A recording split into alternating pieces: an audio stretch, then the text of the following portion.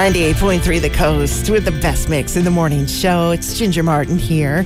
And I've got your happy headline from United Federal Credit Union. We get you. You know how flowers just make everybody happy? Deanna Kitchen, a farmer in Washington State, especially knows this. Back in 2010, she had this overabundance of late blooming sweet peas, so she loaded them up in mason jars and delivered them to a long-term care facility. And because of this simple gesture, she created a connection with her community, which in turn caused community members teaming up with her to form a charity group called the Growing Kindness Project.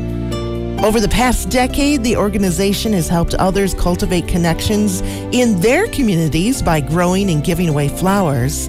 The project has over 2,000 members from all over the world, and Deanna is still giving flowers to long-term care facilities there in Washington State, giving an average of 500 arrangements per season. Just growing flowers and cutting them out of your flower bed and giving them to your next-door neighbor can really make an impact. And there's today's happy headline from United Federal Credit Union. We get you from the coast.